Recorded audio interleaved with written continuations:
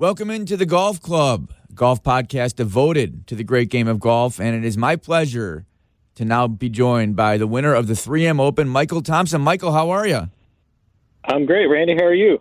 I'm doing great, and I got to admit, I was rooting for you on that back nine. I know you haven't won since 2013, and it's a great story, but boy, you hit every great shot you could possibly hit, and it looked like, your nerves were great on that back nine, and as Nick Faldo said, you were putting the ball exactly where you need to put it. Yeah, I had really great visualizations and really good windows that I was hitting the ball into that week, and especially on that back nine under the pressure that was there. And I couldn't have asked for anything more. To be able to pull off the shots when you need to, and do it the way you finish off the tournament the way I did was just a huge boost of confidence for me in my game and what I'm really capable of.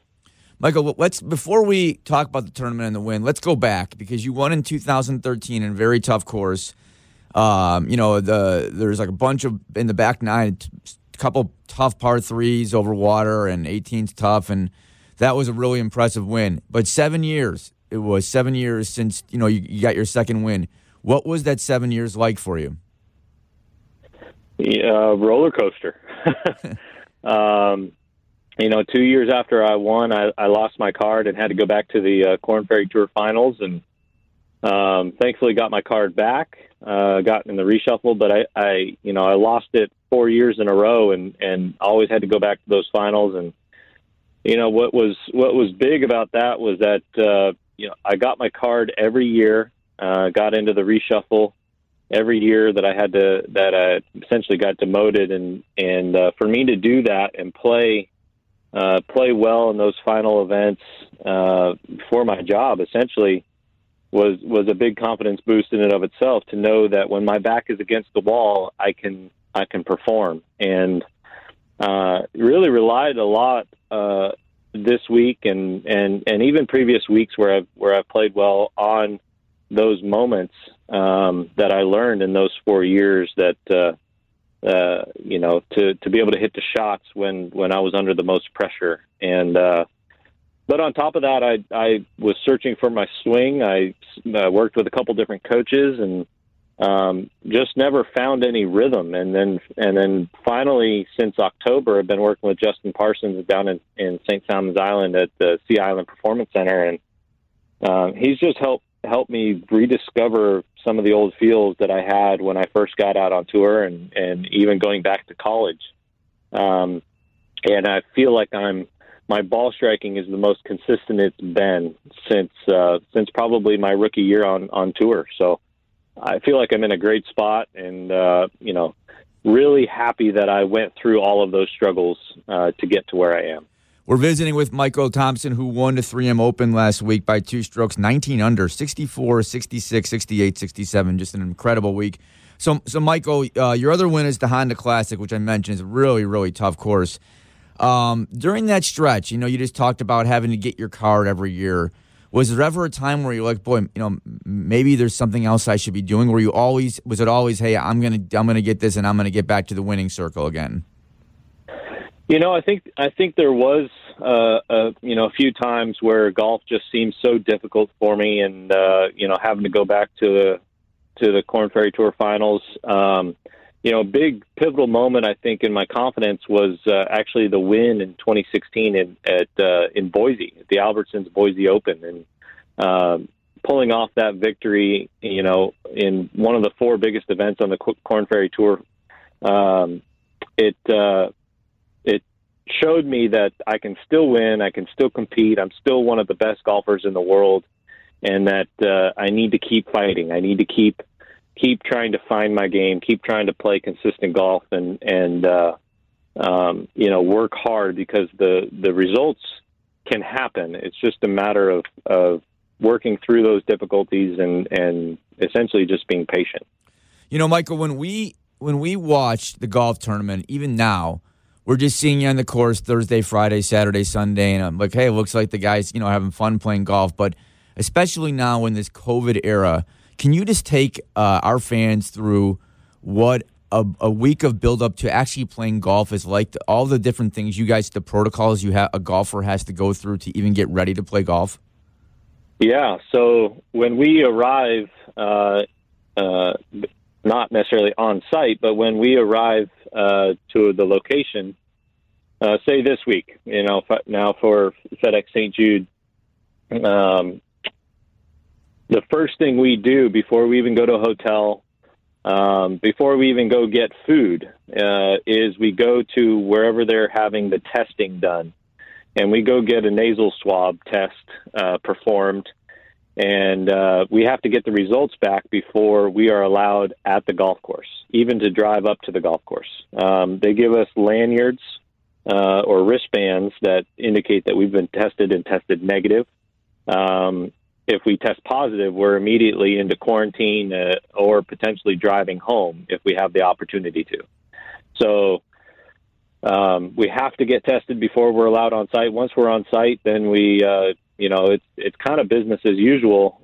Get the locker room set up, get our all of our gear. We have to go to a special distribution center where all of our hats and our shoes and our balls and gloves are all sanitized before we're able to pick them up and throw those in our locker, and then we start practice. And it's pretty quiet out here. It's without fans. It's like showing up to your club on a Saturday, and the range is busy, but it's pretty quiet and somber, and everybody's just going about their work. So it's definitely a different feel and a few more hoops to jump through in order to get to practicing and preparing for a tournament. So in the past, I would assume before this all happened with the pandemic. You guys probably, you're all friends, right? So you probably joke around, talk to each other. Is it now just get out there, get your work done, and leave? Yeah, pretty much. There's, I think it's starting to relax a little bit. Guys are starting to, play practice rounds together a little bit more, and guys are, having putting contests on the practice green and that sort of thing. So it's getting a little bit friendlier, so to speak, but it's still, I think everybody's still very cautious in terms of how much interaction we have with each other and definitely with people outside of the bubble, even other volunteers and definitely spectators and people we run into, say, at the grocery store or when we're picking up our takeout meal in the evening. So, And really, the reason is we don't want to test positive because then we don't get to play, and we all want to play and we all want to compete. So we're taking all the protocols very seriously because we want to keep playing and keep competing because that's what we're all most excited about. So let's go back to your 1-3M Open, Michael, because on the back nine, it was close. There were so many people within 2 or 3 strokes or even closer than that to you. And there's one hole that seemed to get everyone, and that was the 13th hole, the par 3. And I know I was watching Tony Finau. A couple other guys went at the pin and hit into the bunker. Finau bogeyed the hole, and then you got up to the tee, and I heard Nick Faldo says, just hit the ball to the left, 20 feet. If you make the putt, great. If not, get your power and get out of there. And exactly what you did. It almost, I know this is crazy to compare it, but it was almost like the Masters last year when everyone's going at the flagstick and Tiger just gets up there and kind of chuckles and hits the ball 25 feet left, makes his par, and everyone else is double bogeying. So did you know that? Like, right. Hey, it's crazy to go at the pin here. Let's just go left. Yeah, in my mind, that pin set up perfect for me because I like to hit a little fade. Right. However, the wind was pretty hard off the right, just straight right to left. And, with that wind on a right pin, you'd really have to aim right of the green in order to hit it close. And actually, Richie Warinsky hit a great shot in there to about 6 feet.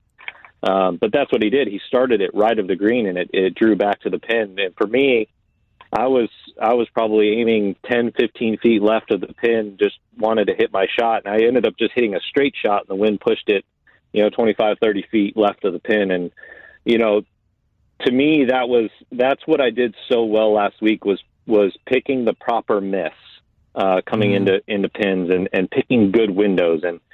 And there I was on the left side of my window, but at least it was in the window and it was on the green, and I could get my 2-putt and go. And like you said, if you happen to make a long one like that, that's only a bonus. So the big thing is just don't make the stupid mistake. Were you, Michael? Were you cognizant of the leaderboard in the back? Because as you mentioned before about fans, like when you hear a roar, something obviously as good as happened to another player you're competing against. But were you cognizant of the leaderboard on the last 3 or 4 holes, knowing your lead? Yeah, actually, I wasn't. I wasn't probably until 15. I knew that I was at least tied for the lead, and I knew nobody was making a serious charge. And so in my mind, I told myself, if I just keep hitting solid quality golf shots and hitting my windows, then I'm going to come out on top. I didn't know how I was going to come out on top. I just knew that I was really going to have a great chance to win. And so I was really not very aware of the leaderboards at all. I probably peaked at the leaderboard maybe on 11 or 12 was the first time I saw the leaderboard. And then I saw it again on maybe 14. And so I had a sense, but at the same time, I wanted to be very disciplined and just going out and playing my own game and hitting the golf shots that I thought were required. And at the end, see kind of where all the chips fell. So on 16, which is the short par 4, you drive in the bunker, and they're talking again. Nick Faldo's talking, boy, this is going to be a really tough bunker shot. I mean, he's got a lot of green to work with. And then when you put that ball, I think you put it like 2 or 3 feet from the pin, if I am correct. Just an amazing shot, checked up beautifully. They were just, I don't know if you've heard it, but they were just glowing about what a great shot that was in the pressure situation. Boy, what were you thinking when you approached that shot? Yeah, when I hit it, I was trying to I was talking to the ball, trying to see if it would sit down because I knew that bunker shot would be tough. But I also was pretty confident that I was going to have a decent look for birdie. And when I got up there and saw the lie, it was actually kind of a blessing that it was on maybe a little bit of a downslope, because that allows you to finish the swing a lot more aggressively than, say, if it was on an upslope. And in my mind, I really did a great job of simplifying the golf shot in the way that I told myself all I had to do was get it over the ridge in the middle of the green. And if I did that, I was going to have 10 to 15 feet for birdie, which I thought was a great look. Yep. And I think by kind of dumbing down my expectations for the shot, it allowed me to make a really confident swing and catch it more perfect than I expected to. And when I saw it come off, I felt like it was really good. And then when I saw it check and kind of trickle to the hole, I was like, wow, that was amazing. My caddy D'Lo told me later that when we got up to that shot, all he could think about were the 2 worst shots I could possibly hit: dumping it out of the bunker or blading it over the green. So when I hit that shot, I think he was grinning from ear to ear. And then on 18, the par 5, you laid up, but your approach, your third shot, was great, and then you probably could finally, for the first time, exhale, right? Yeah.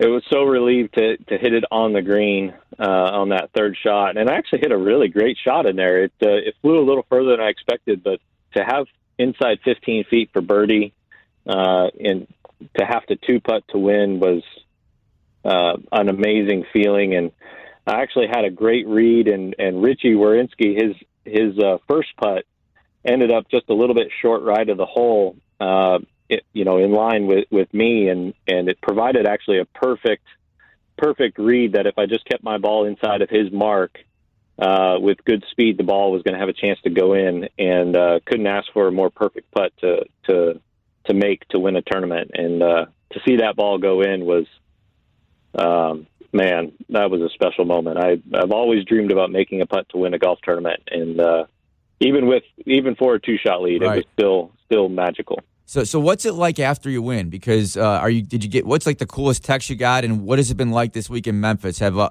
lot of players, which is an unbelievable field you're in this week, a WGC event. Have a lot of players come up to you and congratulated you? Yeah, absolutely. I had roughly 250 text messages Sunday night. Wow. Didn't get to them all until Monday, but actually had celebrated that night with my caddy, D'Lo, and three other guys, Johnson Wagner and Joe Eder, who was caddying for him, and then Brian Reed, who caddies for Kyle Stanley. They all decided to come back to the course and help me celebrate that night. We had a few drinks and told stories and talked about some of the great shots during the day. And yesterday I got a message on Instagram from Carson Daly. Oh, wow. I thought was really cool. Yeah. Huge golf fan, I guess. And then also got a call yesterday from Nick Saban, which was really special to hear his congrats, and then also from Jerry Pate, another unbelievable golfer and huge Alabama guy, and to get calls like that from those kinds of guys who understand what pressure is like and what it means to perform at the greatest stage really, really, really means a lot. All right, before I let you go, Michael, and it's obviously a great story, and we're so happy that you got your second win on the PGA Tour. I have to ask you, because I'm just the Sunday hacker, okay? If I shoot low 90s, I'm ecstatic. Right. I've played before with a PGA Tour player. Mark Lai was his name. He's a former good player. He was a golf analyst for a long time in the Golf Channel. We're playing one time, and he hits a shot. I thought it was a great shot. It was like 15 feet, and I said, nice shot, Mark. And he looks at me, and he goes, shut up. If it's not within 10 feet, don't tell me it's a nice shot, all right? And he was, like, serious. Is that true with you guys? Like, if you don't hit it within 10 feet, are you disappointed? Well, I think it depends on what club you're using. Okay. But I personally would take a 15-footer. I mean, okay. I think some guys are a little bit more picky than I am. But then again, I'm also a very good putter, so I have a lot of confidence in my putting. But it's funny. I've heard that a lot, and I get it, especially when you're, if you have a perfect number, say with a 9 or 8 iron, and the shot just looks perfect in your eye, and then you hit it to 15, 20 feet. Yeah, I'd get a little upset, a little disappointed, but that's just funny. That's kind of a classic, vintage golfer story right there. Right. And one more question for you. How many hole-in-ones do you have? I have 5. 5, okay. Yes, sir. I've got 3 in competition, 1 on the Korn Ferry Tour, 1 on the Hooters Tour, and then 1 on the PGA Tour. Wow. Amazing. Well, Michael, congratulations. Great win last week at 3M. Best of luck this week in Memphis, and thanks for joining us today on the Golf Club. Thank you, Randy. It was my pleasure to sit and chat with you. Great stuff there with Merck and Michael Thompson, who won the 3M last week. And that gets him his tour card for the next couple of years, right, Through 2022, 2023. Isn't that great? How about the smile on his face last week, and you just caught up with him, as now he gets to play this weekend in what is a absolutely loaded field. It's Carmen and Merck. We don't have Adam Abdallah with us this week. Which we're probably better off. We don't have Probably, yeah. No, we have fun with Adam as we do these picks each and every week, but Adam will be back next week. He couldn't make it today as we get everybody set for the WGC. That's what we're going to focus on, because that's where I think it's like 45 of the top 50 players in the world are playing. Tiger's not playing. Tiger's not, and then there's another tour event, because this is an invitational, right, obviously. The Barracuda Championship. That's right, but this is a big event, the WGC, which moved a couple years ago from Firestone to, and they still have the partnership with St. Jude. It's just now the WGC Invitational. This is at the TPC Southwind in Memphis. It's been a regular tour stop for probably about the last 30 years or so. And we've got Jon Rahm as the favorite, Merck, for the first time as the world's top-ranked golfer. He is 10-1. Because the field is so great, you're not going to get single-digit odds here. 10-1 for Jon Rahm, followed closely by JT and Rory at 11-1. Yeah, Carmen, a couple guys to watch. Daniel Berger, I believe, won there twice. He did. He won back-to-back, Merck. He won in 16 and 17 when it was the old St. Jude, but it's on this golf course that he won. You're absolutely right. Daniel Berger in recent history has been a 2-time winner, and he's going off at about 25 or 26 to 1. And remember, he's already won once since coming back, and I know he kind of has fallen a little, but I would think he at 28 to 1 is not a terrible bet. You know who else has won this event twice and who's got, I think, 2 other top 10 finishes, again, when it was the old St. Jude Classic on this golf course? Dustin Johnson. DJ's won it twice, Merck. Now, I don't know what's going on with DJ. I mean, he shoots 80-80 at the Memorial and misses the cut. Then last week, me, you, and Abdallah are in here previewing the 3M, and we said, maybe now's the time to get in on DJ because he was the favorite. Yep. In a weaker field, he was about 8 to 1, I think, last week. He was the favorite going into that tournament. He's 6 under through his first. He's 1 under through his first 6 holes, so he's playing fine. Then he plays his next 6 holes at 9 over. He shoots 78, I think it was, and he withdraws with a bad back, which is probably nonsense. He just didn't want to spend another day in Minneapolis. He's DJ. Why would he? So he's 28 to 1 on my. Exactly. So, he's 25 to 1 on mine. Are we now? I mean, we kind of hinted at this last week. The guy played 1 round. He was lousy, and he dropped out. I don't want to be giving people bad advice, but it almost seems like now might be the time where you're really buying low on DJ at 25 or 28 or maybe even 30 to 1 if you shop around. A guy with a history on this golf course, he's played pretty well there. I'd make the same argument for Brooks Koepka. He's the reigning champ, Merck. Yep. Of this event when they moved it for the first time from Firestone to Memphis. He won it last year. I think he was 16 under or 19 under. He's 28 to 1. I just wonder how healthy he is right now. It's a good question. He just has not put together back-to-back good rounds yet. I mean, he just has not been anywhere near as dominant as he's been in the past, and he's struggling to find fairways, isn't he? I mean, yeah. So I'm not sure. I mean, obviously the chalk picks are. You mentioned John Rahm is the favorite. Rory hasn't really showed up on a weekend. Nope. I mean, not once, right? Yeah. Since the return has Rory. He's had a couple good rounds, but especially on Sundays, he's been non-existent. Right. Bryson had his first really bad round and tin cup moment when he hit 3 in the water on the par 5. Had a 10, right? Right. And then he was arguing with the rules officials about the fence, wasn't he? Right. He's a hothead. Wait, he's a hothead. He really is. He is your poker definition of the guy on the table that's on tilt. Right. I mean, it's tough to win that way on the PGA Tour, right? Yep. You got to be able to calm your nerves. The guy's obviously got all the talent in the world, and we know even though he's a little bit of a hothead, he competes because he's just that good and he gets it that far. But boy, he runs in the red, doesn't he? He really does. Really and does. His caddy, I think at some point got frustrated in that hole because he kept telling him to do something different. And Bryson was just dead set. And I mean, that shot was impossible. I don't know why he did it once, much less 3 times. I mean, we're amateur golfers. We know the definition of just take your medicine, right? You can't always try to be the hero. That's the hole that knocked him out. I mean, he was going to make the cut. He was inside the cut line. Guy every week, everyone, especially a big event, Carmen, I always look at is Justin Thomas because he's so consistent. He'll have a bad round here or there, but he can get birdies in a bunch. He's so good with his iron. So I'm going to lean towards him this week. Justin Thomas at 12 to 1. I think that's not a terrible bet. No, I think it's a pretty good bet. I mean, it's not long odds, and you're certainly not going to get much in the way of top 5. You're going to get very short odds top 5. But again, I think Merck makes a good point. I mean, he normally shows up and plays well and is in contention in these types of tournaments. And if you want to throw a little couch change to maybe make about 2 to 1 on your money or 2.5 to 1 on your money for a top 5 finish or something like that, you're not going to get great odds on it because he's one of the favorites.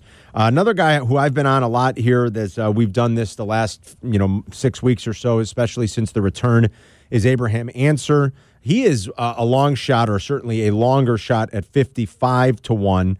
But upon returning to play at Colonial, I mean, he was really playing well. He had a tie for 14th. He had a second, a tie for 11th. He did finish tied for 58th, not as great at the Memorial 2 weeks ago. The second place finish was at the RBC, where he went nuts. He had 3 rounds of 65 or better. He had a very impressive Sunday. His ball striking was incredible. The other thing that stands out to me, though, about it, Merck, is that on that golf course in Hilton Head, that's like Waddle's home away from home course, right? Yes. That is a Bermuda green golf course. So is TPC Southwind. And we know that those Bermuda greens can be tricky because they certainly do not roll as pure as the Poe or as the bent grass. And so the guys that have a little bit more of a history of knowing how to play on those Bermuda greens, I always look to for a slight betting angle if I can get an advantage there. And Answer seems to be one of those guys. And he's been good. I mean, he's top 15 in strokes gained on the season. He's top 15 in scoring average on the season. And for a kid that grew up in Mexico and southern Texas and played at Oklahoma, I don't know for a fact, but it would seem to me he's probably played in a lot of Bermuda because they tend to put that on the greens in very, very hot, humid climates. So I always look at that when the courses, when the tour pros do go to the courses with Bermuda, try to find an angle there. So 55-1, I'll probably make a small play on Answer, and I'll make a small play on Victor Hovland at 20-1 too. Victor's played well since he's come back. He's been great. He hasn't shown up on Sundays. Like he's had 79 at the Memorial. Right, but. I'm with you on that. The couple guys I'm going to take long shots. I like Justin Thomas at 11 or 12-1, whatever you can get him at. A guy who played really well down the stretch at 3M last week, and I keep hearing, he keeps saying he's close. Max Homa. He's 80-1. Wow. Yeah, 80-1. That's good. It's a tough course, I know, but he's playing really well right now. And a guy who really hasn't shown up since he won the Open last year, Shane Lowry. You can get him in some books at 150-1 right now to 1. Man, remember Shane Lowry won the Open last year? Not only did he win the Open, he destroyed the field. It. He embarrassed everyone else. Destroyed it. I know it was his home course, or he's playing there a bunch of times, so I get it. But I'm gonna say Shane Lowry is also 150-1. 150-1. Those are some big long shots, and that's what we always look for. And then Carm, not only is you mentioned the Barracuda Championship, but also the Champions Tour is back this week. So where are they playing? I don't. It's the Allied Challenge. I'm not quite sure where that's taking place, but Jim Furyk is your favorite at 3-1. 3-1. 3-1. I mean, so I'm just gonna go since 3-1. I love betting the Champions Tour because you can get some great odds and some guys who show up for 1 week and win. Not getting great odds at 3-1. No, I'm gonna go Retief Goosen at 25-1. I like that as one of my picks. And then I'm gonna go a guy who started playing better down the stretch last year, a guy who almost beat Tiger Woods to win 2 majors. I want to say 10, 11 years ago. Chris DeMarco. Yes, 100-1. Wow, 100-1 for 100-1. It's crazy that these guys are on the Champions Tour. Like Furyk's on the Champions Tour. Like, I mean, if Phil wanted to play in the Champions Tour, he could right now. So what is it? 49 you have to be? No, 50. 50. You have to be 50. Okay. Yep. Yeah. So that's nuts. it. Yeah. Phil's 50. Phil's 50. What in the world is and happening? He's still competing. He's still out there. He's making an argument, Carm. He's making an argument. When Phil goes out onto the Champions Tour, if Furyk's 3-1, I mean, what's Phil going to be? I mean. He's going to be even money. He's going to be even money. Well, that's what we were joking about that one time. Well, what will Tiger be when he eventually? Oh, and then finally, LPA Drive-On Championship. They got an event I believe coming up this weekend. I like Lexi Thompson at 12-1, and if you want a long shot, Stacey Lewis is 125. Well, you're going deep this week, Mark. Well, Champions Tour, LPGA. Carm, you got to find odds other places too, other than just the main tours. That's true. Yeah. All right, so that's going to wrap it up. You good, all right, buddy? Carm? You got anything else? Yeah, no, that was good stuff. Enjoy the WGC. I mean, 2 good weeks. Great fields, WGC, and then into the first major of the year finally. Next week, they go to San Francisco. Does that mean we get primetime golf on the weekend? Yes, it probably does. We do. Love that. The PGA Championship. I think on Saturday ends around 9 Central. I love that. That'll be great. That's fabulous for next week. All right, that'll do it for the Golf Club. Thanks for joining us.